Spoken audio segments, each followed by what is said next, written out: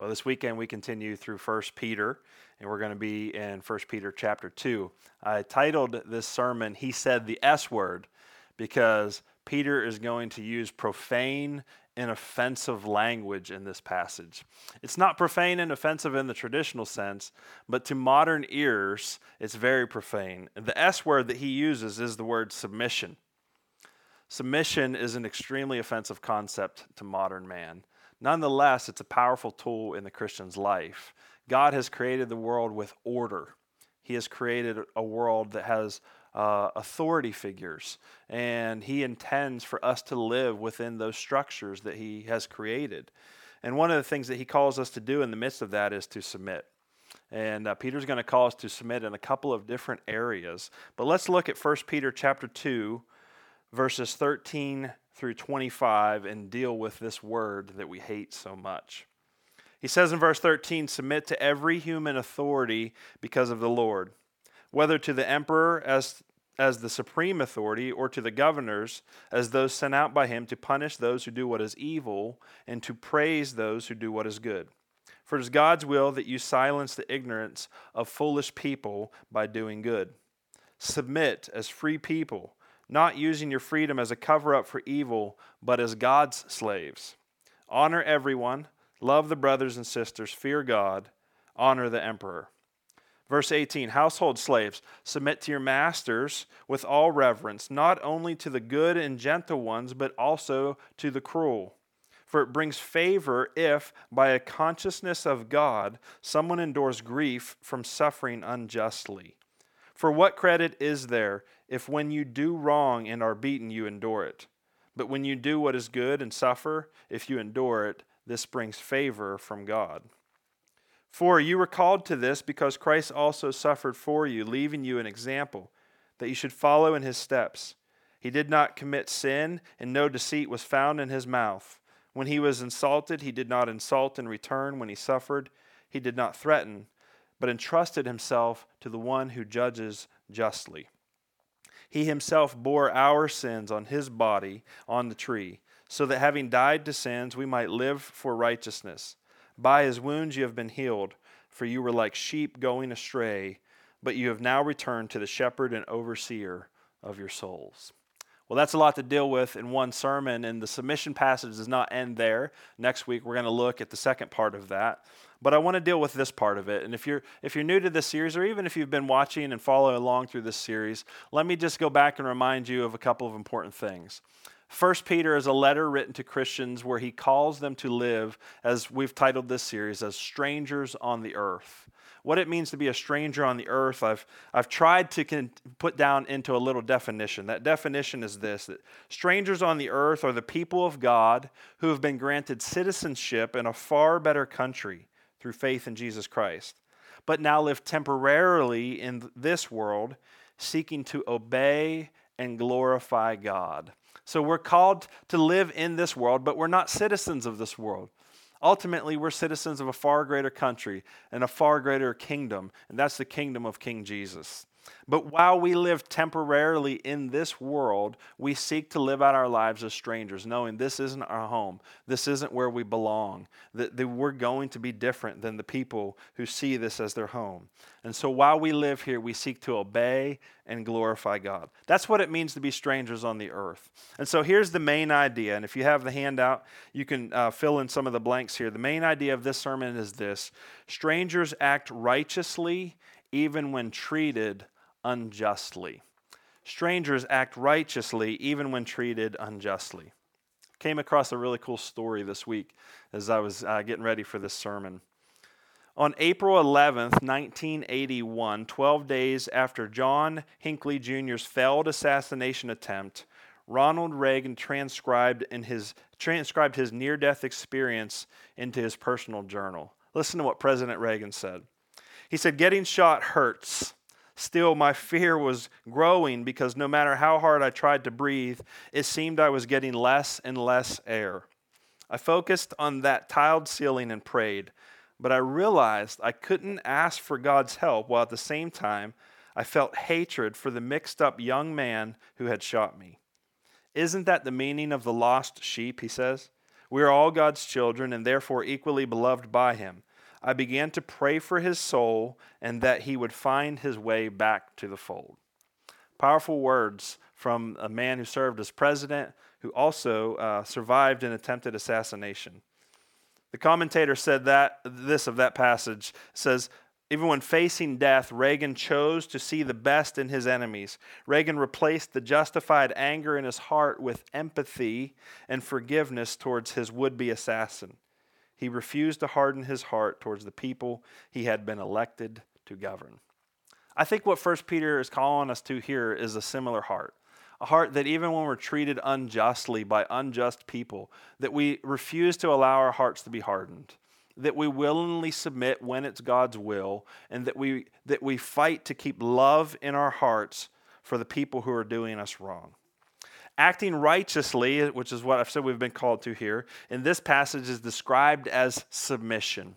Peter calls us to submit in three different areas: towards government, slaves towards their masters, and then in the passage that we'll look at next week, wives towards their husbands.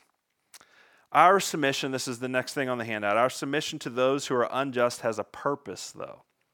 That purpose is God's glory, our good, and the salvation of the lost. I want to encourage us towards submission by reminding us, first of all, of the good that God seeks to accomplish through our submission. He's looking for glory for himself, which is God's ultimate goal in the universe, is that he would be glorified, and that by being glorified, men would enjoy him and experience him. He's looking for our good, and we'll look at some of the places in this passage where it says that, and ultimately the salvation of the lost. If you want to see God's glory, if you want your good, and you want the salvation of the lost, then submission is an important thing to consider. If we go back to what we looked at last week, 1 Peter chapter 2, verse 12, he said, "Conduct yourselves honorably among the Gentiles so that when they slander you as evildoers, they will observe your good works and will glorify God on the day he visits." There's first of all, God's glory in this passage. That's obvious, right? But there's an implied good for the people who are glorifying him.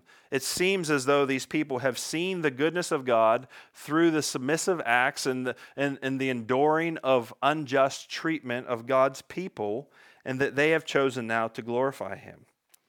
In our passage today in verses 19 and 20, Peter says, "For it brings favor if, because of a consciousness of God, someone endures grief from suffering unjustly."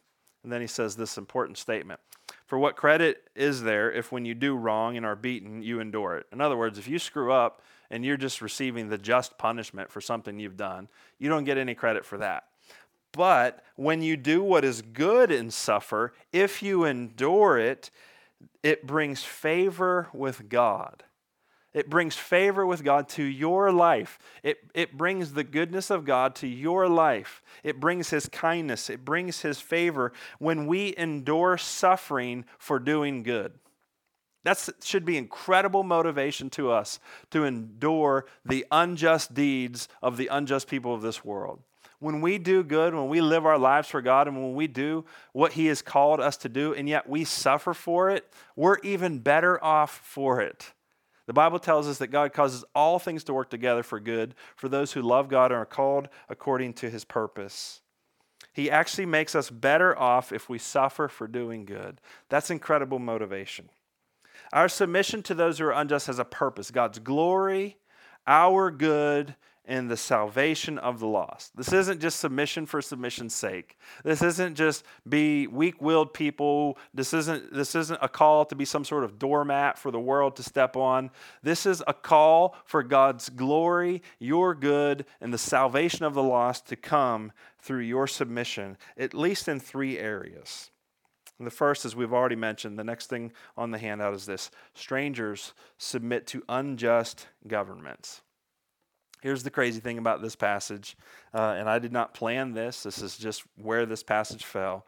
What we're going to talk about this weekend is government and slavery.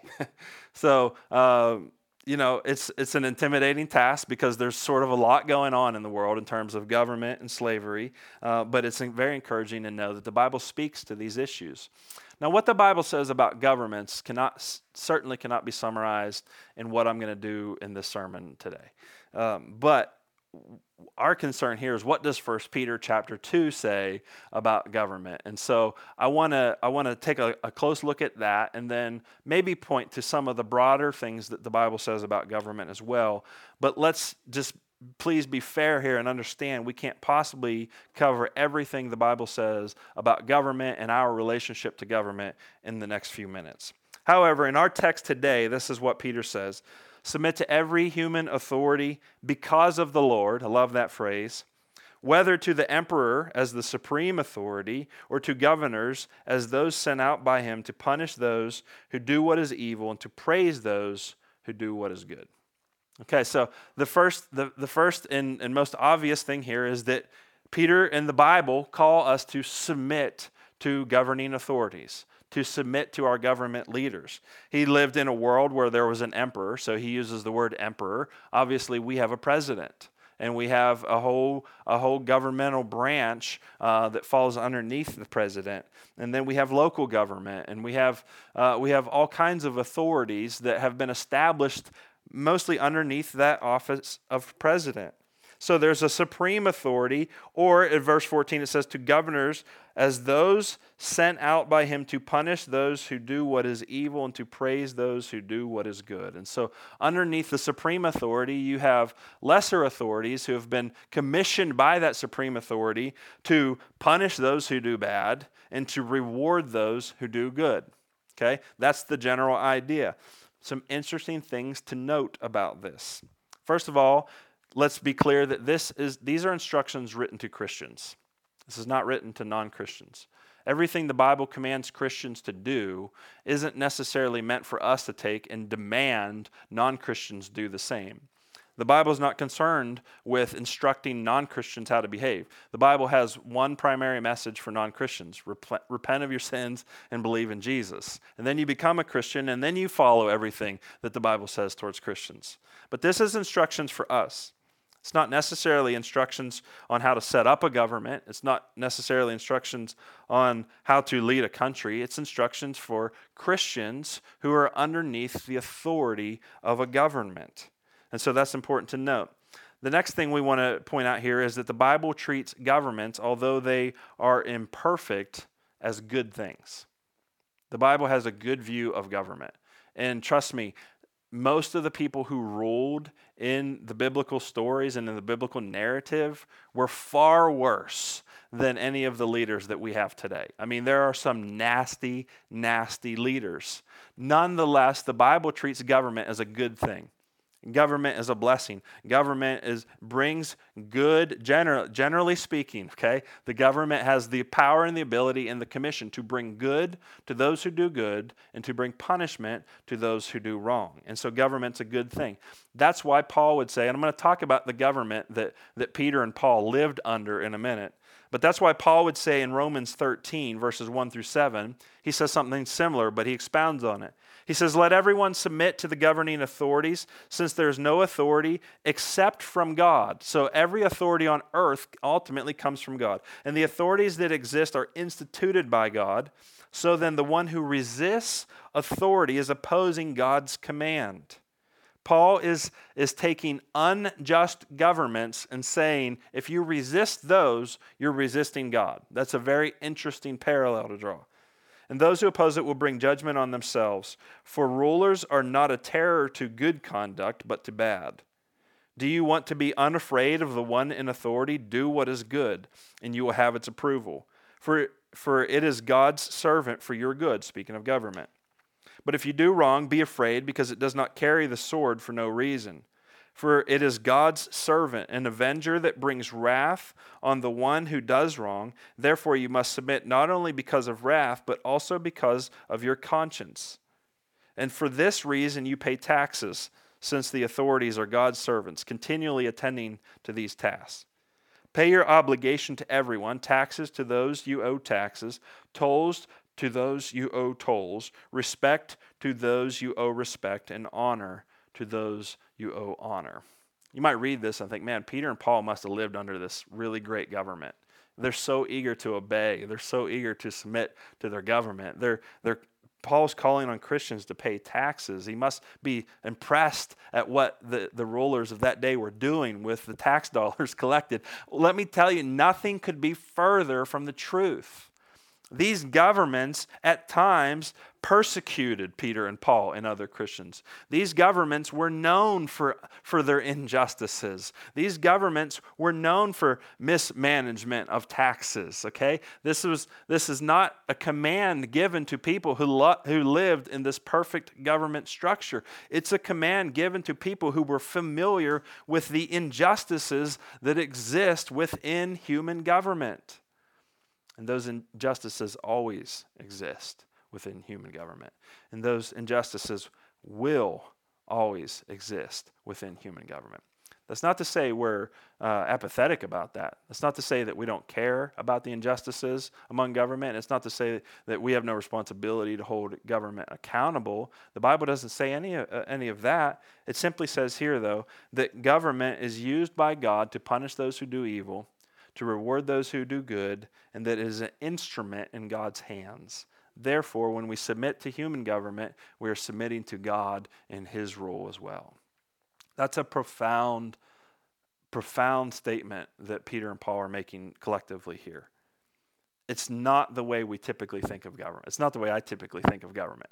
I don't typically assume that everything our government is, I lose sight of the fact, let me say, that everything our government does is within God's sovereign control, and that ultimately He's overseeing this process. That, raises more questions than it answers, I realize, but yet this is the biblical response to government.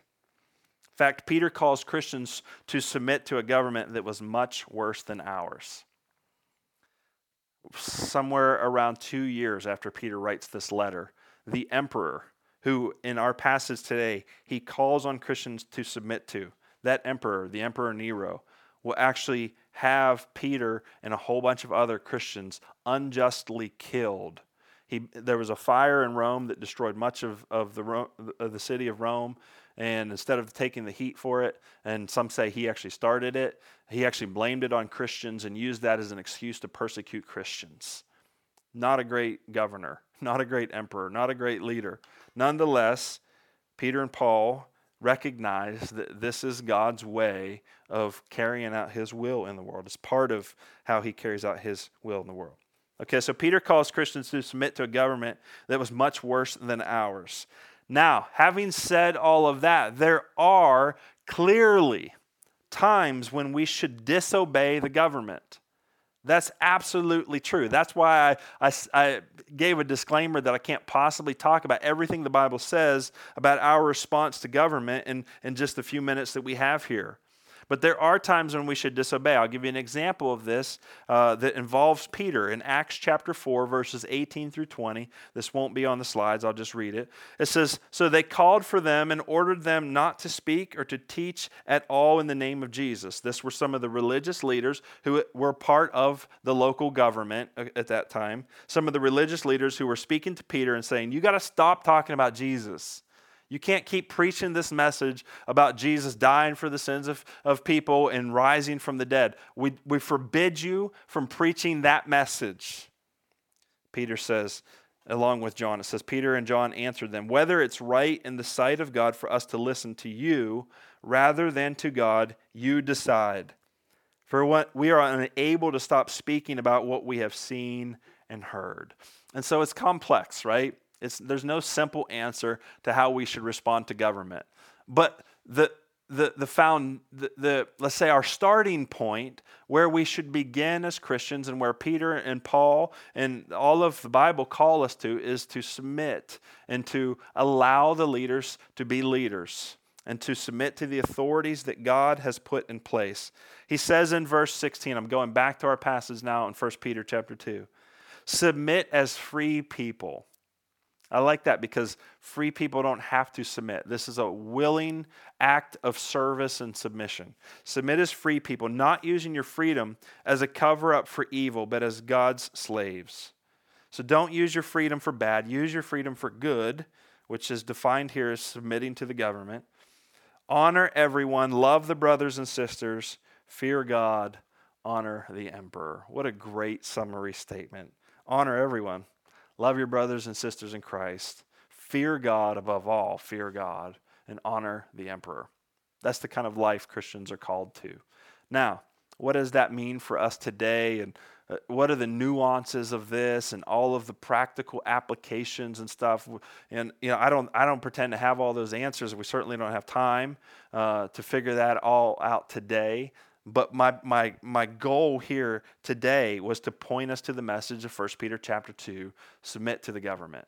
Submit to human authority. Submit to every human authority because of the Lord. This is what Christians should do. Next, strangers submit to unjust masters. Strangers submit to unjust masters. Now we talk about slavery. Slavery is a pretty hot topic right now. And it's an important topic in the Bible. It comes up several times in the Bible. It comes up several times in the New Testament. That's because that the world that the New Testament believers lived in was full of slaves. It's estimated in some places that within the Roman Empire, which is where these Christians lived, that more than half of the population were slaves. But there are some things that are different about the slavery that existed then that are different than how we think of slavery because of our American experience and especially because of what's going on today. And then there are a lot of similarities too. It's not like they're completely different things. I'm not saying that. But there are enough differences that if we're not aware of the differences, we won't understand what the Bible is calling us to do. So here's the message. Verse 18 of 1 Peter chapter 2. Household slaves, submit to your masters with all reverence, not only to the good and gentle ones, that's the important part here, but also to the cruel. For it brings favor if, because of a consciousness of God, someone endures grief from suffering unjustly. I read this part earlier. For what credit is there if when you do wrong and are beaten, you endure it, but when you do what is good and suffer, you endure it? This brings favor with God. Okay, household slaves. All right, the reason that's translated household slaves and not just slaves is because there's a Greek word for there's a Greek word that was common to refer to slaves. Peter doesn't use that word; he uses a different Greek word, and there's some debate over exactly how that should be translated. The CSB goes with household slaves, which many translations do. It's not a bad distinction to make from just regular slaves. All right, household slaves submit to your masters. And what's crazy is he says not just to the good ones, but to the bad. And then he uses a really, really difficult example because he refers to being beaten. Is Peter calling slaves to allow themselves to be beaten by their masters? Well, there's some debate over that. Certainly, the point that Peter's trying to make here is not whether or not slaves should be beaten by their masters, and we'll talk a little bit about what the Bible says about slavery in general and whether or not it's a good idea. But the point that he's concerned with is that if you're going to live in a world where you're treated unjustly, submit yourself because of a consciousness to God that God could bring good out of the unjust treatment that you experience. That's the point he's trying to make. That's what he's concerned with. He's not concerned with whether or not slaves should be beaten by their masters. He's saying if you live in a world where unjust things happen, here's good news for you. And that's really important for us to understand because we always have and always will until Jesus comes and sets things and turns things around and does something drastically different, which he will one day do in the future. Until that day comes, we live in an unjust world where unjust things will happen. So the question isn't whether or not those unjust things should happen. Of course they shouldn't happen. We assume that. The question is, what should be our response as Christians in a world where unjust things happen to us, and they happen regularly? And Peter's answer is, I've got some really good news for you.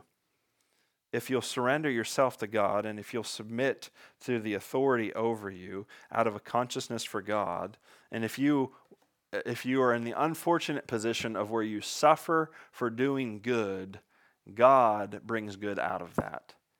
It's possible that God can receive glory It's possible that you will receive good, and it's possible that the lost can be saved. And he employs all three of those motivations throughout this passage. He picks different ones at different times.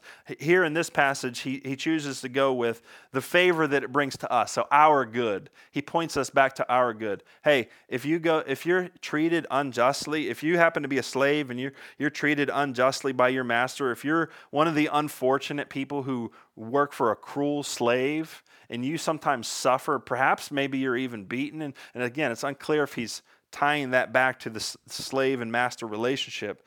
But if you're even beaten for doing good, take heart. Take heart, because there's a God who's in control of this world, and because he's sovereign and he's in control, and because he's good, and because he's aware of your circumstances, and because his attitude towards you is love and mercy, he's going to bring good out of that. He has the ability and he has the desire to give you favor, to bless you, to care for you, to bring about his glory, your good, and the salvation of the lost when we go through unjust things and remain righteous in the midst of them. That's why this whole thing is a call to act righteously when we're treated unjustly, so that God can be glorified, so that we can receive good, and so that the lost can be saved. Okay, so that's, I think, the point of that part of our passage. So let's talk about slavery a little bit. This passage does not advocate for slavery, all right? It just simply does not advocate for slavery in any way, shape, or form. Just because it's instructing people on how to behave, instructing Christians on how to behave when they're treated unjustly, does not mean that it approves of the unjust treatment of those slaves, right? Okay? Though there were, without question, many injustices involved in the slavery of that day, this is not the slavery of early America. This is not just predominantly one race enslaving another race based solely on the color of their skin and using them the way that they were used in the slavery of early America. It's not the same thing. There are similarities. I'm not saying that this was some good form of slavery. It was slavery. It stunk. It was not good for the people who were enslaved necessarily, right? It wasn't always the worst thing that could happen to them. Because many of these people, like I said, it's estimated that perhaps more than half of the citizens in the Roman Empire were slaves. That people became slaves because of debt. People became slaves because of war. If they were part of a people that were conquered, they would perhaps be taken into slavery. They became slaves because they were born into families of slaves, and their masters retained them as slaves as they were born and brought up as children. But there were some differences. Many of these slaves were actually well educated, especially those who came into slavery either through debt or through war. They were oftentimes well educated. Sometimes it wasn't rare at all for them to be better educated than their masters. And so sometimes they were put into fairly privileged positions of authority within the household of their masters. They would often be tasked with training up and educating the children. They could have been doctors. Sometimes they were artists and poets and things like that. There was a wide variety of slaves in the Roman Empire. And sometimes they were just uneducated, mistreated people. Sometimes they were enslaved because of their ethnicity. There are those similarities, but you got to understand that slavery was somewhat complex and it was very common. And so the Bible is not saying, hey, slavery is a good thing, so slaves submit to your masters. The Bible is saying slavery exists, so slaves, here's how you can receive God's favor in that situation. I think there's an important question here. Why aren't masters addressed? Why are the slaves the one that are given the command? I think that's something that I can see where somebody would object to that. Why does Peter tell the slaves to submit instead of telling the masters to treat the slaves better? Well, he doesn't. Peter doesn't say that, right? At least not in that exact passage. But the Bible certainly does. And the Bible tells masters how to treat their slaves. And it tells governors how to be good governors, and it tells husbands how to be good husbands. And so I want you to understand the full picture of the biblical teaching on this subject. Colossians 13 might be helpful in Colossians 3, I was going to say 17, but I'm actually looking at 22 as I look at my notes here. So Colossians 3:22, this won't be on the slides. Slaves, obey your human masters in everything. This is written by Paul.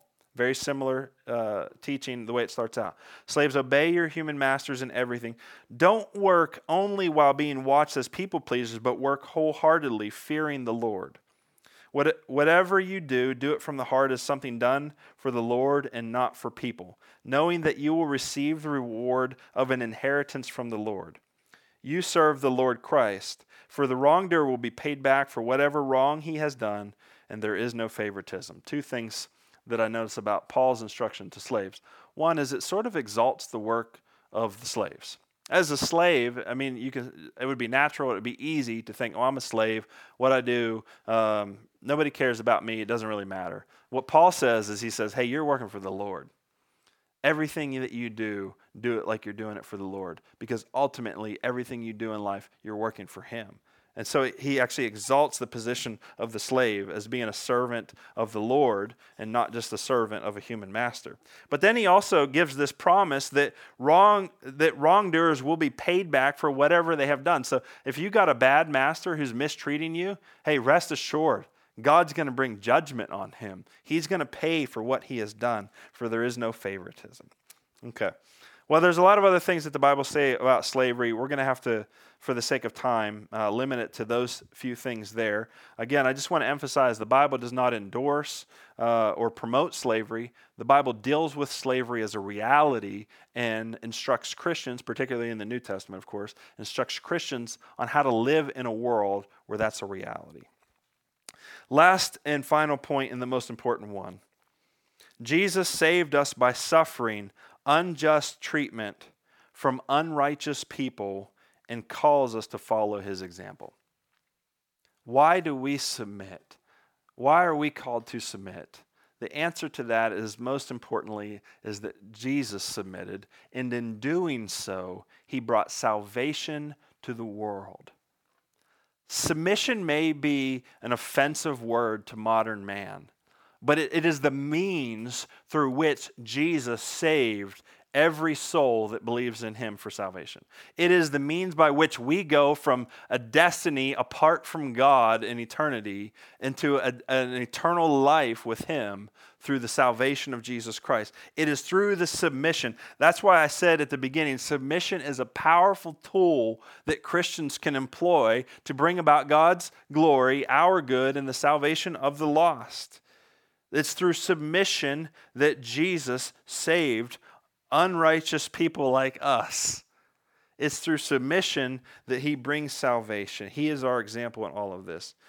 It's interesting to think about Peter, the author of this letter, because Peter once objected to the idea of submission and Jesus suffering. He hated it. If you remember, there was a time in which Jesus began to speak to his disciples before he goes to the cross, and he began to present to them this idea that he was going to suffer. And Peter actually pulls him aside and rebukes him. Peter rebuked Jesus. He says, "Oh no, Lord, this will never happen to you." And Jesus said to Peter, "Get behind me, Satan. You are a hindrance to me because you are not thinking about God's concerns, but human concerns." When we oppose the idea of suffering, when we oppose the idea of submitting to those who might treat us unjustly, we are living out what Jesus accused Peter of. We are not thinking about God's concerns, but human concerns. Peter hated this idea of submission. He rebuked Jesus. He told Jesus that he wasn't going to suffer. That's not the way this thing was going to go down. It was Peter who, when the Jews came to arrest Jesus, actually drew his sword and cut off the ear of one of the men who came to arrest Jesus. Peter did not like the idea of submission at all. He was ready to die before he submitted. Jesus made him put his sword away. And Jesus surrendered himself in an act of submission to those who came to kill him.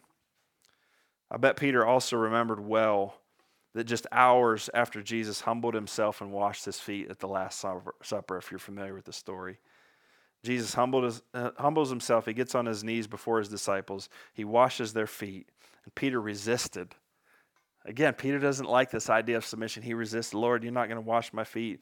And Jesus said some things that changed his mind. He says, never mind, wash my feet, wash my head, wash everything, just wash it all. And Jesus was working in Peter's heart. He was working in Peter's heart. And a few hours later, after he washed his feet, Peter, having sworn allegiance to Jesus, saying, I'll die for you, Jesus. I'll go to my grave defending you. And when Jesus needed him the most, when Jesus was on trial before the Jews, and when he was on trial before Pilate, actually, I believe it was, and they were accusing Jesus of all kinds of things he didn't do. And Jesus says, well, you want me to respond, but why don't you ask the people that were with me? And he looks across the way there and he sees Peter, and he's perhaps wondering if Peter, although he knew the answer, if Peter might finally stand up for him and do what he said he was going to do, be prepared to die for him. And Peter says, I never knew the man. When Jesus needed Peter's testimony the most, Peter was not willing to stand up and do as he had said he was willing to do. So what changed Peter? How does he go from this guy that hates submission to this one who's calling on people who would later give his life as a martyr not long after writing this letter? Well, the answer is Jesus. Jesus changed Peter. Peter saw that it was Jesus' submission, his willingness, one, to submit to God the Father and the plan that they had established that involved him coming to earth to live the perfect life, to die for our sins on the cross, and that he was willing to submit himself to unrighteous people, that he would suffer unjust treatment from unrighteous people to save us from our sins. Jesus is what happened to Peter. It changed him. He saw how powerful submission was. He saw how powerful it was to obey God's will. This is what he says at the end of our passage, verse 21 and following. For you were called to this because Christ also suffered for you, leaving you an example that you should follow in his steps. He did not commit sin, and no deceit was found in his mouth. When he was insulted, he did not insult in return. When he suffered, he did not threaten, but entrusted himself to the one who judges justly. He himself bore our sins in his body on the tree, so that having died to sins, we might live by righteousness. By his wounds you have been healed. For you were like sheep going astray, but you have now returned to the shepherd and overseer of your souls. It was Jesus' submission that brought salvation to Peter and to all of us who have believed since then. That's what changed Peter. The fact that Jesus became a suffering servant to save others, and now he calls us to do the same. In some peculiar way in this world, we have the opportunity to follow in Jesus' footsteps. To even when called upon, we allow ourselves to be treated unjustly by unrighteous people for the sake of God's glory, our good, and the salvation of lost souls. He calls us to do that. He modeled that for us. And as we process what this means in today's society and our response to the government, and how are Christians supposed to live in 2020? Okay, this is how Christians were called to live 2,000 years ago. How do we live this out today? I found something that D.A. Carson wrote to be very helpful. He said, if God perceived that our greatest need was economic, he would have sent an economist. If he had perceived that our greatest need was entertainment, he would have sent us a comedian or an artist. If he had perceived that our greatest need was political stability, he would have sent us a politician. If he had perceived that our greatest need was health, he would have sent us a doctor. But he perceived that our greatest need involved our sin and our alienation from him, our profound rebellion, our death, and he sent us a Savior. Jesus came. He submitted himself to the unjust treatment from unrighteous people in this world in order to save our souls. And he calls us to do the same. It's not our job. It's not our job to make just every injustice. I'm not saying God doesn't call us to participate in the furtherment of justice within our society. That's where we have to work out this tension. That's where we have to work out what exactly this means for us. What I am saying is that our primary need is not for justice in the world, but our primary need is forgiveness before God. And we ought to live our lives in a way that draws other people into that forgiveness. And understand that we're always going to live in an imperfect world until Jesus returns and until Jesus reigns supreme over all of this earth. It's going to be an imperfect world with imperfect governments and imperfect systems and all that. And we should do everything that we have opportunity to make that better. But we should remember at the end of the day that our greatest need is a need for a Savior. And that's why God sent a Savior. He didn't send a politician. He didn't send, you could say he was a revolutionary, but he wasn't a political revolutionary. He had very little interest in changing that. What he wanted to change was our relationship before God. And so he died for your sins on the cross so that you could come to God and be saved, be forgiven, and have eternal life. If you haven't received that gift of eternal life, I want to invite you to do that today. I want to invite you to put your faith in what Jesus Christ did, to begin to follow him as your Lord, and to trust him to be your Savior. Would you pray with me as we close? Father in heaven, these are difficult times in this world. It's confusing. It's changing every day. We want to live out our lives in a way that bring you glory, that of course bring us good in terms of your favor, and ultimately bring the lost to salvation. Teach us how to apply 1 Peter chapter 2. Teach us how to apply this idea of submission in our context today. Teach us how to respond to our government in a way that glorifies you and brings others into salvation. Teach us how to respond to those who are in authority over us in our daily lives, much like you called slaves to submit to our masters. May we willfully, because of a consciousness of you, submit to those who are in authority over us. And God, may you be glorified in all of these things. And as you are glorified, we pray for favor and we pray for the salvation of the lost. It's in Jesus' name we ask these things. Amen. Well, next week we'll continue this idea of submission and what that looks like between wives and husbands. So that'll be a lot of fun. And we're looking forward to doing that together. So please join us again next week as we continue through the sermon series, Strangers on the Earth. We'll look at 1 Peter. Let's continue and worship together through one more song before we close.